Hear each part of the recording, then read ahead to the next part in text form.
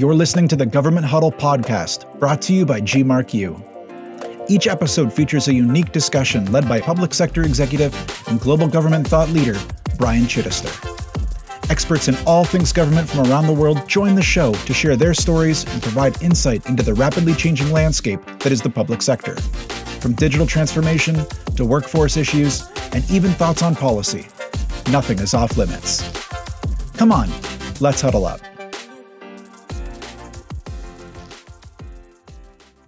But it's exactly it, is who wants to hold on a phone call, and who wants to wait in line somewhere. Mm-hmm. It's not the type of government model and services that anybody wants to create, anybody wants to deliver, and certainly nobody wants to experience.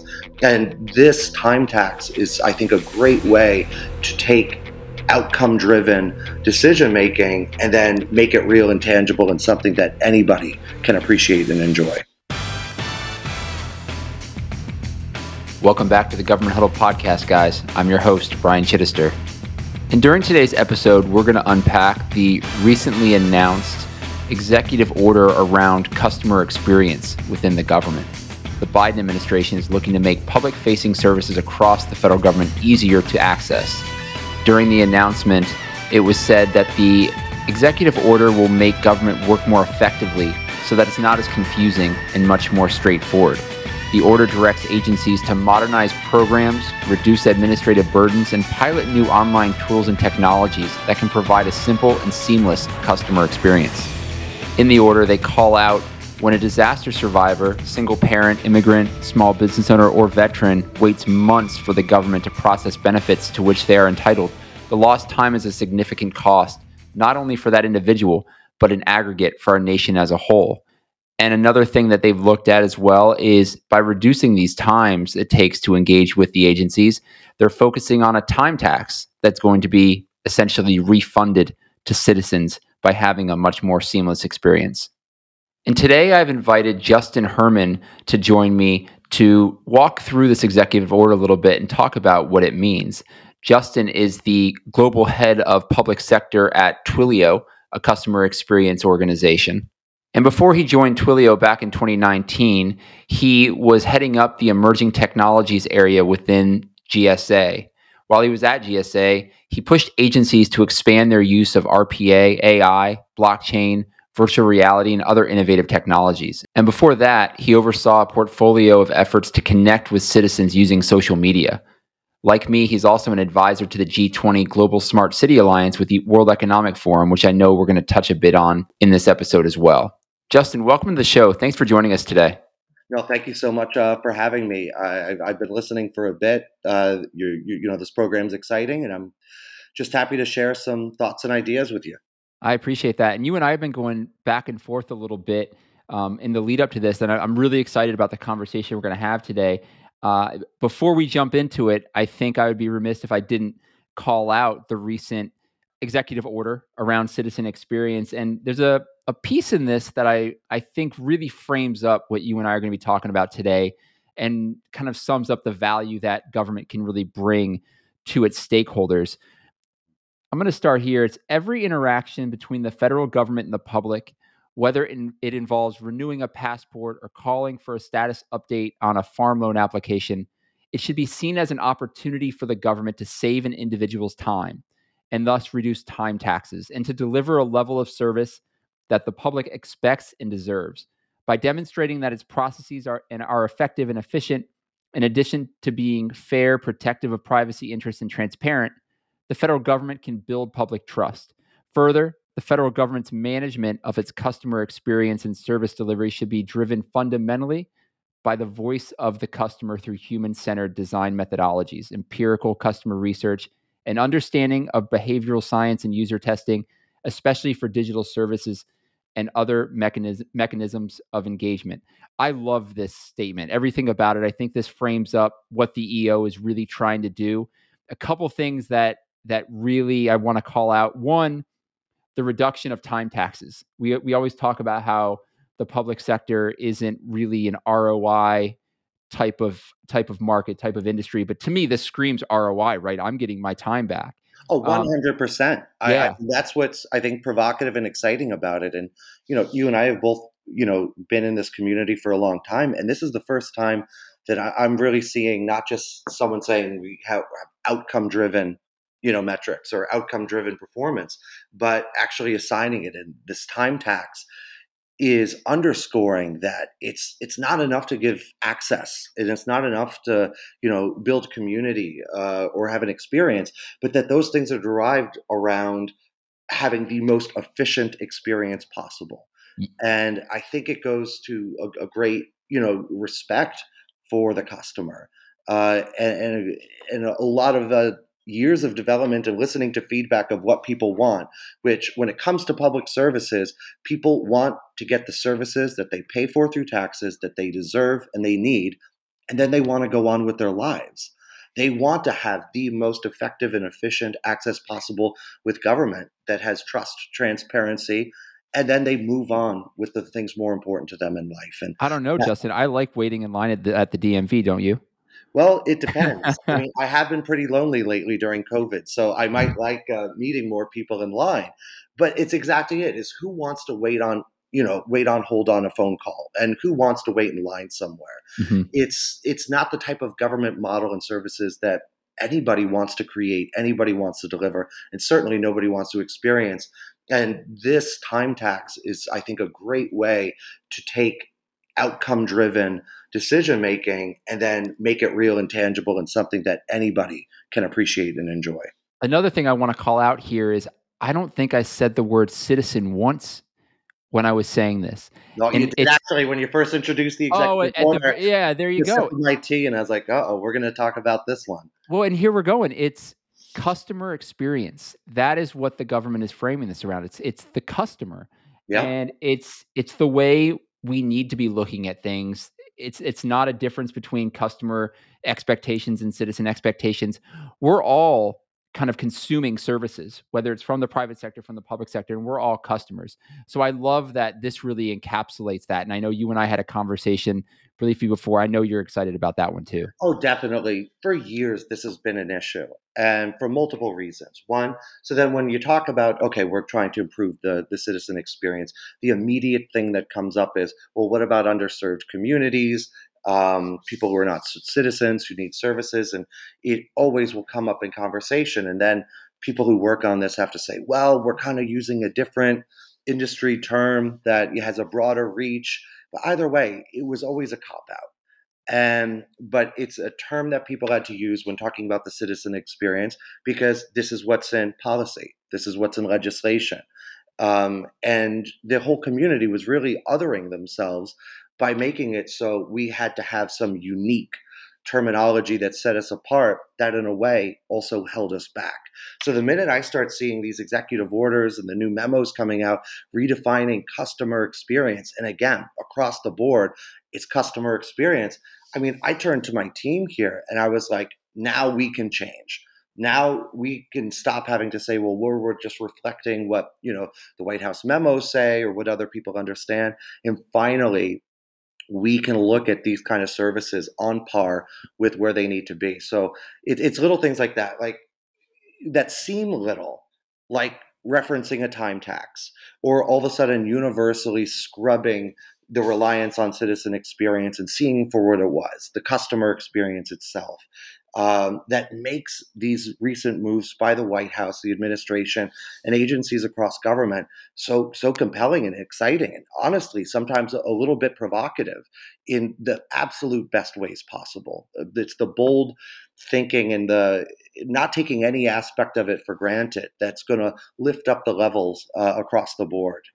Well, and I think when I listen to this statement, what it really does for me is it shows that finally the federal government is going to put its stakeholder in the center of everything, right? They talk about human-centered design. They're talking about leveraging behavioral science and user testing and all of this. They're really at the heart of it trying to understand what me as a citizen or me as a customer really wants, putting me at the center of that service deployment and then scaling it out. Is that something that you captured here as well? Definitely. and even let's look at the term again, and I don't mean to go back to it, but let's on customer is because so many of the best customer experiences in public services must start with employee experience modernization. And when we're looking at the customer of public services, we can also take those lessons that we're rapidly learning for the end user, for the beneficiary, and we could turn the tables and look inwards. Because if we're not rapidly modernizing our workforce and taking those customers and seeing our employees as the customers and beneficiaries of this modernization, one side or the other can't work without them both modernizing together. And it's those details, again, that are locked in these words that make them so powerful.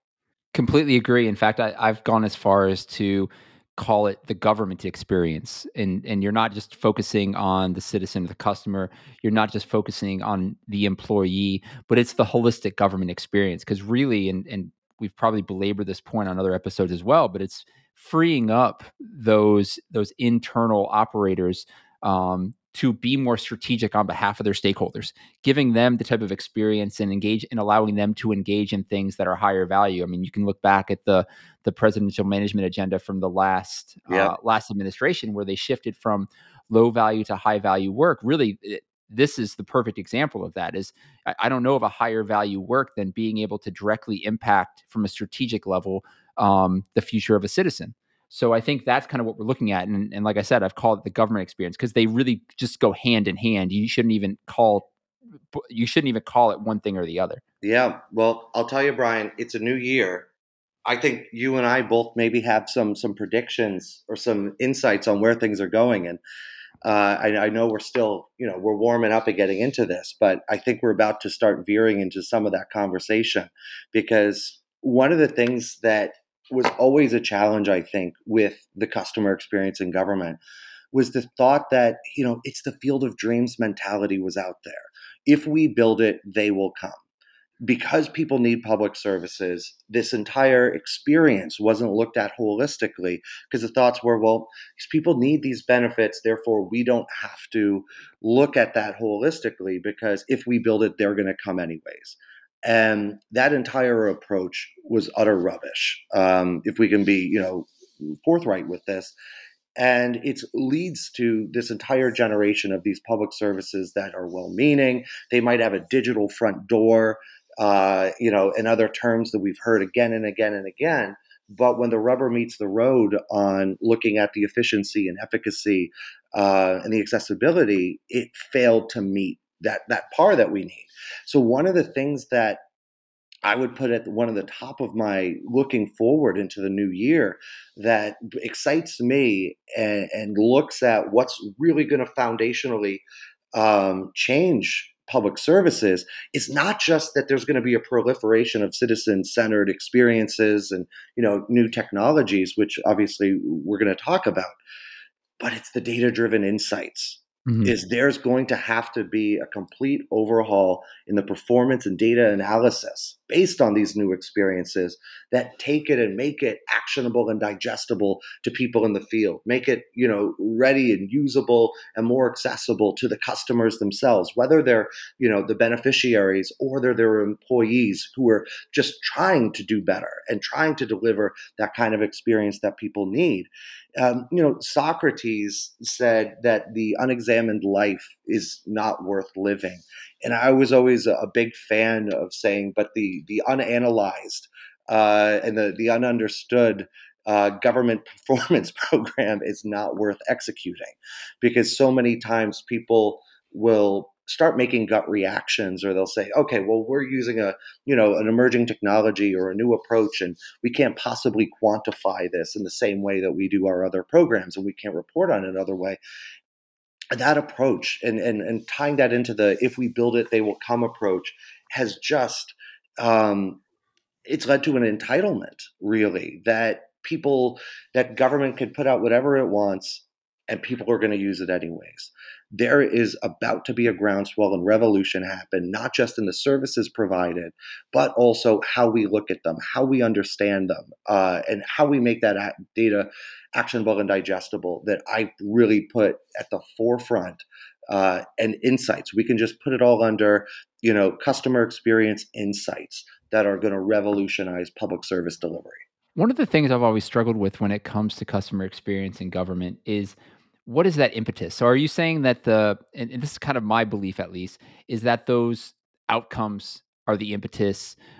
Because there isn't a monetary factor, right? If I'm Amazon, or if I'm some private sector company out there, I'm trying to deliver the best customer experience I can because I'm trying to capture market share. Yeah. I'm trying to increase my revenue and my bottom line. Government doesn't have that challenge per se. I have no choice. I have to use them. So when you look at what the impetus is for the federal government, state, local governments to optimize their digital experiences moving forward, what would you say that is? Well, there is. It's not passing the buck on this, but that public servants can only use the solutions that are made available to them, that they can compliantly and in a trusted manner deploy. And that is 100% financially motivated for the companies to go through those processes. So one of the things that used to bother me the most, and as almost 10 years at GSA, working with agencies across government on this, is everyone would start their conversations with, well, government's 10 years behind on this delivery. And they would act like in a way that public servants themselves and that their thinking and that their approach to this is 10 to 5 years behind. And I would sit there on panels and, I'd read these interviews and publications and I'd be like, this is infuriating because there is no public servants that I knew, at least, that would come to work to the day and said, I'm going to put together a subpar customer experience. I'm going to know that my family and my community and people who needed better access to public services, they're not going to have it today because I just want to be 5 or 10 years behind. It's that right now, it's like they could only use, and like we see this with FedRAMP and we see this with contracting vehicles, it's the customer service platforms that will go through the compliance dance and make themselves available to public services that too often can determine exactly how great something can and cannot be.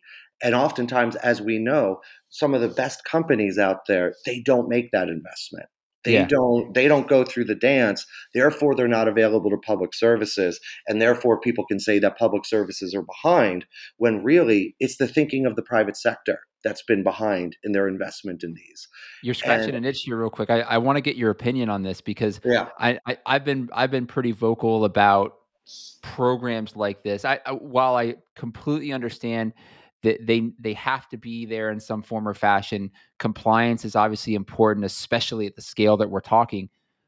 But at what cost? It's inhibiting some of the innovation that could happen in government. I think FedRAMP's a really good example where you have, exactly like you said, you have some of these really cutting edge technologies of smaller companies that frankly don't have the financial ability to invest millions and millions of dollars to become FedRAMP compliant, nor do they have 12 to 18 months of time to figure out if they're market viable. So what are your thoughts here? I really think there would be so much more innovation if we could find a way to bridge whatever gap that is. I mean, as massive as it is, whatever we want to call that gap. Oh, definitely. And I think this happens every day. And it's an undefined space right now. But obviously, number one priority is if you're deploying with public services, and in order to maintain that trust, security must be number one. Trust must be number one right up there with it. It's something you can't get around. But that being said, is just that is how do we bridge the gap and make it so new technologies that are used every day by consumers can then transfer over into the public sector space. And you're right, it takes a level of dedication right now that some people are able to make and others aren't able to make. But one of the interesting things about COVID is not just that, people say it's quickly modernized, and we've done our own studies on how many years, more advanced digital transformation is. But I get calls every day from companies that are, they're pre-IPO, They're very new. They're on the rise, and they're being told straight up. They're like, you need to verticalize public sector earlier on in the development and maturity of your company. And part of it is because of the financial incentive. Is that because of spending and reliance on both COVID services, and now we see the infrastructure budget going through. Is that it's far more attractive for these innovative companies to make that jump and to become available for public services than it was before. And that really is one of the driving factors. Again, it's not just that, COVID and recent years has changed the government's thinking on what customer experience can be. It has changed industry's thinking on what they can be for public services. And it's part of, like, there's an entire supply chain. And it's not just, we talk about the supply chain crisis itself, but in a way, in customer experience and public services, we've had a supply chain crisis because all of the blame and all of the side eye always gets put to, well, government was behind on providing these services. But it's like when we look at the executive order, human-centered design. I mean, some of the best minds that I know in human-centered design are found within public services themselves. Looking across the board, it's like all the ingredients are there. But when we look at the supply chain, do these public services have access to the technologies that they need to actualize and to deploy and implement that vision that they've always had? The answer, oftentimes looking back, has been no. And so that's one of the more exciting, again, if we could put a pin in this for predictions going forward, is that finally industry is going to be catching up with providing access to their services to public services, who then in part can take the feedback and can take the knowledge of the customer that they've always had and make it real and make it tangible and make those lines shorter, as we say it, around the time tax. Because you have to look at the entire supply chain, and there's been a supply chain crisis. And I see that this year starting to finally be able to free up. When I think the availability of those technologies is also going to change the mindset of how government approaches challenges too. When there's more availability, there's going to be less reliance on, let's just try to build this ourselves. And we have little pockets of that type of innovation. And I've had some of those folks on the show. Aiden Feldman over at 18F within GSA. So you're probably familiar with him. Oh yeah. Hannah Hunt over at Army Software Factory. And we take a look at Kessel Run over in the Air Force. I think those are really shining examples of where you can really leverage public-private partnerships, create like an incubation space to solve some of the biggest challenges that are within government without just going under the covers yourself and trying to figure it all out without having that availability of some of the technologies. And I'm thinking the success there, as well as the availability, whether it's compliance or what have you, of some of these other private sector technologies, even some of the more cutting edge ones, is going to change that mindset and hopefully drive not only more rapid adoption, but more innovation. You just, so you said some magic words, public-private partnerships. And, both of us are, we're part of the World Economic Forum, advisors to the G20 Global Smart Cities Alliance. And one of the projects, or the project that I've been supporting with them, is rethinking public-private partnerships, specifically when it comes to smart cities.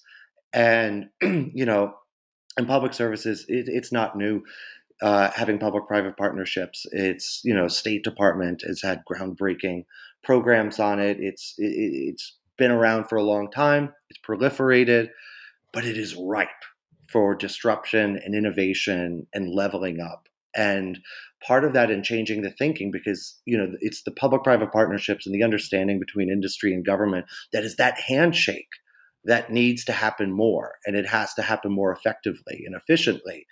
But it's lacked sometimes, again, the rubber meets the road metrics and insights and understanding of the experience for industry, for government.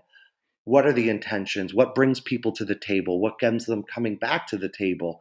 It's that entire layer that has been a black box, essentially. And that's one of the things that we can more greatly start unlocking. And also this ties again now to the third really kind of big prediction that I have on this is it's not just the digital space that I see being unlocked in this coming year, but it's stretching into the physical space with IoT. And the Internet of Things and smart cities has been around, but we look at now, especially again, lessons learned during COVID, that operating in the physical space can be just as important as obviously in the digital space. And we know this now because of obviously we're greatly more sensitive to how things physically operate than we might have been before. Nothing else, because I don't want somebody coughing within 6 feet of me. But obviously, it trails into what we see with supply chain and across the board. But now with the legislation around infrastructure coming, which has the potential to even dwarf in scale and scope what we've been working on with COVID, is that we are able to now take some of these new customer experiences, these new insights, and empower and unlock the power of smart cities and IoT in ways that have never been done before. When I look at some of the experiences that they've had with smart cities, sometimes even the most well-meaning deployments of technologies have seen as interlopers, as because there's no trust. Because people will take devices and sensors and embed them into communities that don't have a full understanding of why it's there, how the data is being used. It's instead of being seen as a solution and augment to improvements in their daily life, smart cities and IoT technology could be seen as a hindrance or as something as not trusted. And so that's one of the things that I'm really looking forward to is when we're looking at customer experience, we're looking at these data-driven insights, the human-centered design, is how is this being used in the physical space to ensure that when IoT is deployed in communities, which it will be, and we know this because of the infrastructure budgets and mandates that are coming through, so we have the opportunity to rethink and make sure that these are designed and deployed from the start with feedback, public participation, public-private partnerships. It's not just the deployment of technology, it is the cultivation of an experience itself that was not being done successfully before. And now this year in 2022, we wholesale can start achieving that. And that for me is terribly exciting. Justin, my wife and I were sitting on the couch in our sunroom last night, and we started talking about all the different projects that we've tackled in the house over the past year with COVID. I think a lot of people probably have, where you're home and you see things and you want to work on them.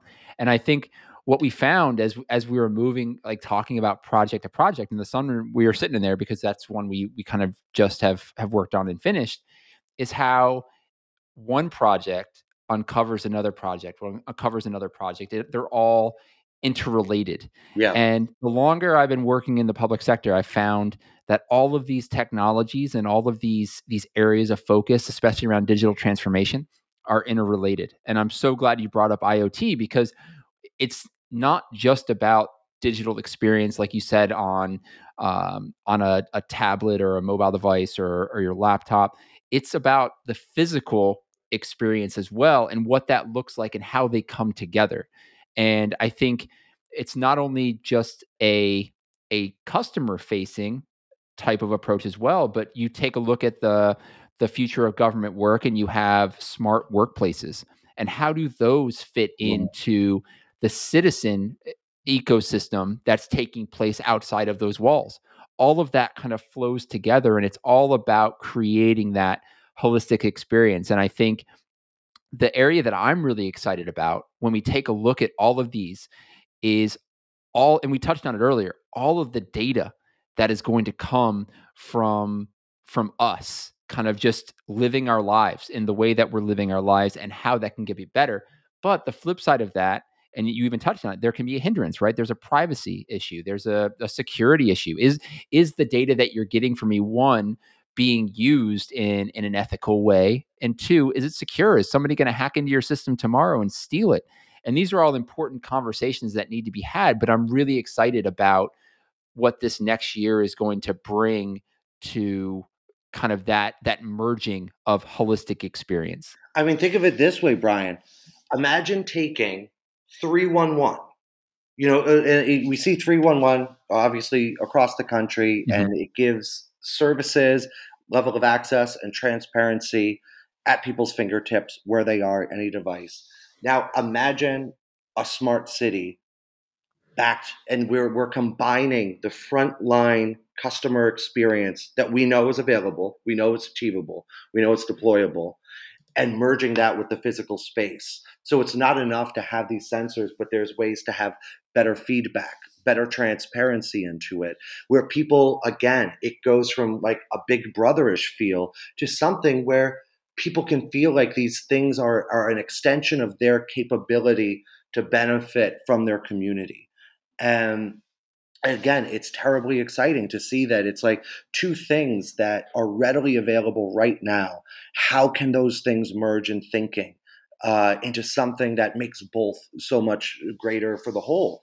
That's terribly exciting about it. And I think it goes to a lot of what we see on the maturity scale of things advancing here across the board is, what does a community really mean?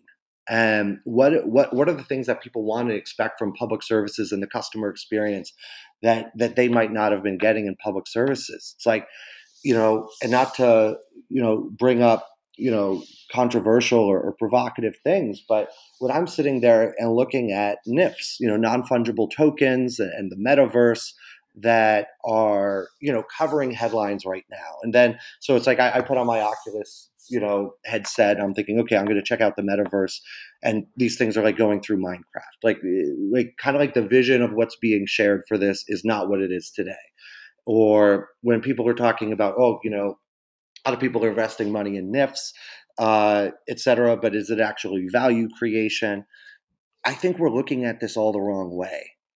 When I'm reading up and studying on this stuff, you see time and time again, people are talking about, yeah, there's the investment side, but there's a community behind it. There's a level of access, and you get X, Y, and Z. And I'm fascinated by this, because when you're taking new technology, and I know because, again, I had this experience when we created the emerging technologies for citizen services, which I guess now would be called for customer services program at GSA, is anytime these new technology solutions that might not be fully baked were being touted as the next great thing, it's not to look at it isn't to advocate for that technology solution, but to understand why. If these things like the metaverse and NIFs are being touted as the current and future of everything, but we know by looking at it that it's just not there yet, what's the why behind it? And what are those experiences, and what is that community that people are longing for and that there's gaps in? And how can we take that, extrapolate it, and then apply it to our thinking on human-centered design for public services? And that's something I think, it's not really a prediction, but it's an opportunity for us right now, is that we're experiencing that groundswell and that massive change in thinking that I haven't seen in a decade of working in emerging technologies for public services. And that means it's not just the rush to deploy new things, but to change our thinking and to look around and see why things are happening, especially things that we might not readily understand, and use that to answer questions that we have. I mean, what you've obviously, because you wake up every day, therefore some of this stuff has been inescapable to you, especially NIFs and things like, from your expertise, what's your thinking around it? So if I'm being honest on those, I'm not sure exactly what to think. I mean, part of me kind of takes a look at it, and I don't understand the value of it. But part of it could be my age. I'm a little bit old. I mean, I'm not crazy old. I'm coming up on 40, but I think it's just a new thing that I don't understand. Not to say I won't or don't want to understand, especially how it fits into this ecosystem. But I'm Yeah. not as up to speed in terms of the metaverse. I'm really intrigued. I mean, my son got a Oculus for Christmas. Yeah. And I think when you think about the ability to go out beyond your walls, in a number of ways. Just one of the things that comes preloaded on it, I think, is something called Wander, and you can literally walk around the world. And this is something that is putting areas of the world within reach to people that never would have thought about touching these areas. So Yeah. to me, the ability for it to um, change the way we think about experience, I think is pretty infinite. If you take a look at what COVID's done in the incredible increase in just online shopping from an everyday standpoint, Yeah. like your groceries, being able to either one, have them delivered, two, have them pre-ordered and you drive up and they're just dropped off. But what if you could put on a VR headset and walk around a store? Now you can literally, you as the customer can have the same exact experience or close to the same exact experience as walking into a Target or Whole Foods or whatever you're doing to get to choose your groceries. And on the flip side of that, now you're giving the companies that do their marketing in store the same ability to market to you or to engage you. I think that's really exciting, and I don't know what that's going to look like in the future. Obviously, there's going to be a lot of conversation around it, but I think again, I think the ability for that to scale things out and change the way we think about engaging with vendors will certainly change from that capacity. Definitely. So I would say the government office that has most shaped my thinking when I look at customer experience and the entire public service experience itself has been the U.S. Department of Labor's Office of Disability and Employment Policy, which I believe is just frankly one of the most forward-thinking and impactful single government programs there are, because a lot of what they've been focusing on, partially amidst all the other great work that they do, was that they were early acknowledgers and partners and backers and really pioneers in looking at how emerging technologies, when they're employed in public services, ensure access to all persons with disabilities. But as you know, Brian, accessible programs are just better designed programs for absolutely everyone, whether it's the aging population, people with different bandwidths. So much of the key to what we need public services to be can be addressed through greater accessibility. And this program has been the front lines on it. So when on June 25th, the executive order came out on diversity, equity, inclusion, and accessibility in the workforce, that was one of the most exciting days for me, because it's that forward thinking recognition that as we're preparing these other executive orders on customer experience and stuff, that we have to ensure that accessibility, diversity, equity, and inclusion are at the forefront of design and not just some feature that gets added after the fact. And so when we're looking at, like, for instance, when you're talking about Wander and all these different experiences, the more, especially, Brian, now that we're going into hybrid work environments, being able to look through that prism and to ensure that whether it's in person, physically manifested, supported and enhanced by IoT, or it is the entire digital experience online, and oftentimes someone's workflow is going to cross into two. As long as we are ensuring that there's greater, accessibility from the front and equity inclusion in this build, we are ensuring those kind of experiences, whether it's employee, citizen, customer, you, me, our communities, our families. That's the kind of public services that we need.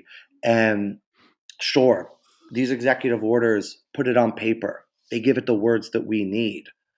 But also, it's the industry coming to the table and finally unlocking and making so people can use these new innovations compliantly within government. It is this perfect storm, Brian, I think, that is making 2022 probably going to be the most exciting and momentous year for the advancement and rethinking of public service delivery itself.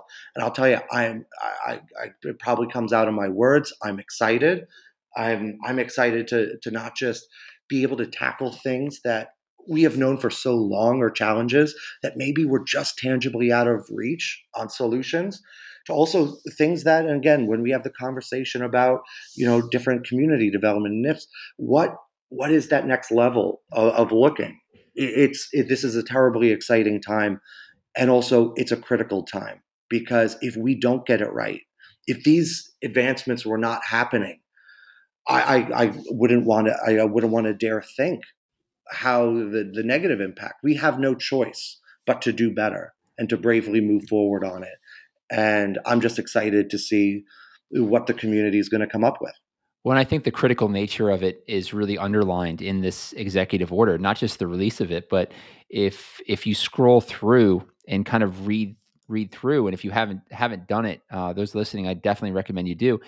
They get pretty granular on the changes that they want to see at the levels and the agencies that they want to see it, and how they're taking a look at challenges. So I think you can see that there's some fairly large gaps that they're looking to fill with this executive order. And we talked earlier before about impetus, and I think not filling these gaps is one, obviously, but the other is draconian necessity, right? Yeah. It's COVID. I think we're getting into a position now, at least within the United States. I think other countries are probably might be different evolutions here, but where we might be going into another lockdown, or close to a lockdown as we got when it first tipped off. So I think the criticality of need is going to be a driving force, and an impetus for not only government to create, but for customers to adopt. And Yeah. I think that's the other driving piece of this that we didn't even touch on during our conversation today, is the adoption rate is really high right now because it has to be. And I think that's also changed the way we think about things as customers, and the ability for government to think about how they can meet their customers where they are, which I Yeah. think is a really exciting time. Maybe Hey, I know we're getting to time here. I think we were remiss too. It's like something and it goes to show the scope and scale of what's about to happen, is the new president's management agenda mhm. that came out. Number 2 priority, customer service, and these experience enhancements. And if you look, the mission areas that are carved out, these are not just subject to federal government agencies. This is something that's replicable and understandable and critical at every single level of public service development: state, local, federal, global. It's like looking at, like, one of our key mission areas was retirement. And it's like there's no just like one agency that owns retirement. This is something that the entire retirement experience can be found, external in benefits, internal to public service agencies. It's in delivery of services at the local level. It's this entire network and food chain, again, and supply chain that represents this. So a lot of times when we talk about the executive orders, it says 4 federal agencies. I mean, delete that. They got to put that in the policy, because obviously with funding and staying within mandates. But these executive orders are reshaping and going to reshape and impact public service delivery at every single facet and every level of public service delivery, from our smallest communities, cities, on the federal level. The entire supply chain is being looked at. And if you're reading these executive orders and memos and think that these things are limited in scale to one program just because it's named, I think people are missing the big picture and the big opportunity in front of us to create this generational change that is called for and is now achievable in front of us in 2022. Justin, if you can't tell by my voice, I thoroughly enjoy these type of conversations. So I appreciate you being on. And unfortunately, we do have to bring it to a close. I'd love to keep going, but before we do, I want to give you a chance to leave any final thoughts that you might have for the listeners. Oh, thanks. And again, thank you again for having me. I'm snowed in today, so I don't think I could go anywhere else on the weather. But I think what really wraps it up, and looking forward to 2022, is that in order to create the change, the widespread change at the scale and scope that is what's needed, we couldn't have bits and pieces of it. It wasn't enough just to have one executive order saying, great, we need more digital front doors. They've been doing that for over a decade. That's not new. It's not enough to just, if another independent action was to tweak the definition of something, or to put all of the weight on the shoulders of a public servant who has no individual ability to change regulation or access or what tools they can and can't use. What we are seeing, what we are experiencing right now, all at once, one after another, is another unlocking of a door. We know now more technology is being made available and put in the hands, actionable, digestible, and deployable to public services. From the way the words are being defined, to providing the new metrics and shining light on, outcome delivery like the time tax, is what we're looking at is a complete overhaul of the entire supply chain and the entire food chain itself of what is the customer experience. It took a complete, at every level of that experience, overhaul in order for us to achieve the goals that we have. But guess what? They're somehow happening. And they're somehow happening all at once because they must. So the question that we have to ask ourselves, Brian, and when we talk and meet with our public servant friends who are tirelessly working every day in order to meet the demands, is now we have got all sorts of things, all sorts of ammo that we never had before. Well, now we've got it. So what the hell are we going to do about it together? And that's daunting, it's challenging, it's exciting, and it's now. And we've got to ask this now, and we're going to deliver on it. And that's what makes, I think, this is going to be such a monumental year in the rethinking of public service delivery. And I'm just glad that we all get to be a part of it. I'm excited about 2022. I can tell you are. And we covered a lot today, so I hope everybody listening enjoyed it and got something out of it. This has been the Government Huddle Podcast. You can check out more episodes of the show by heading over to gmarku.com or wherever you access your podcast. And please feel free to connect with me on LinkedIn or on Twitter @ChittisterAB. Thanks for listening, guys. Bye for now.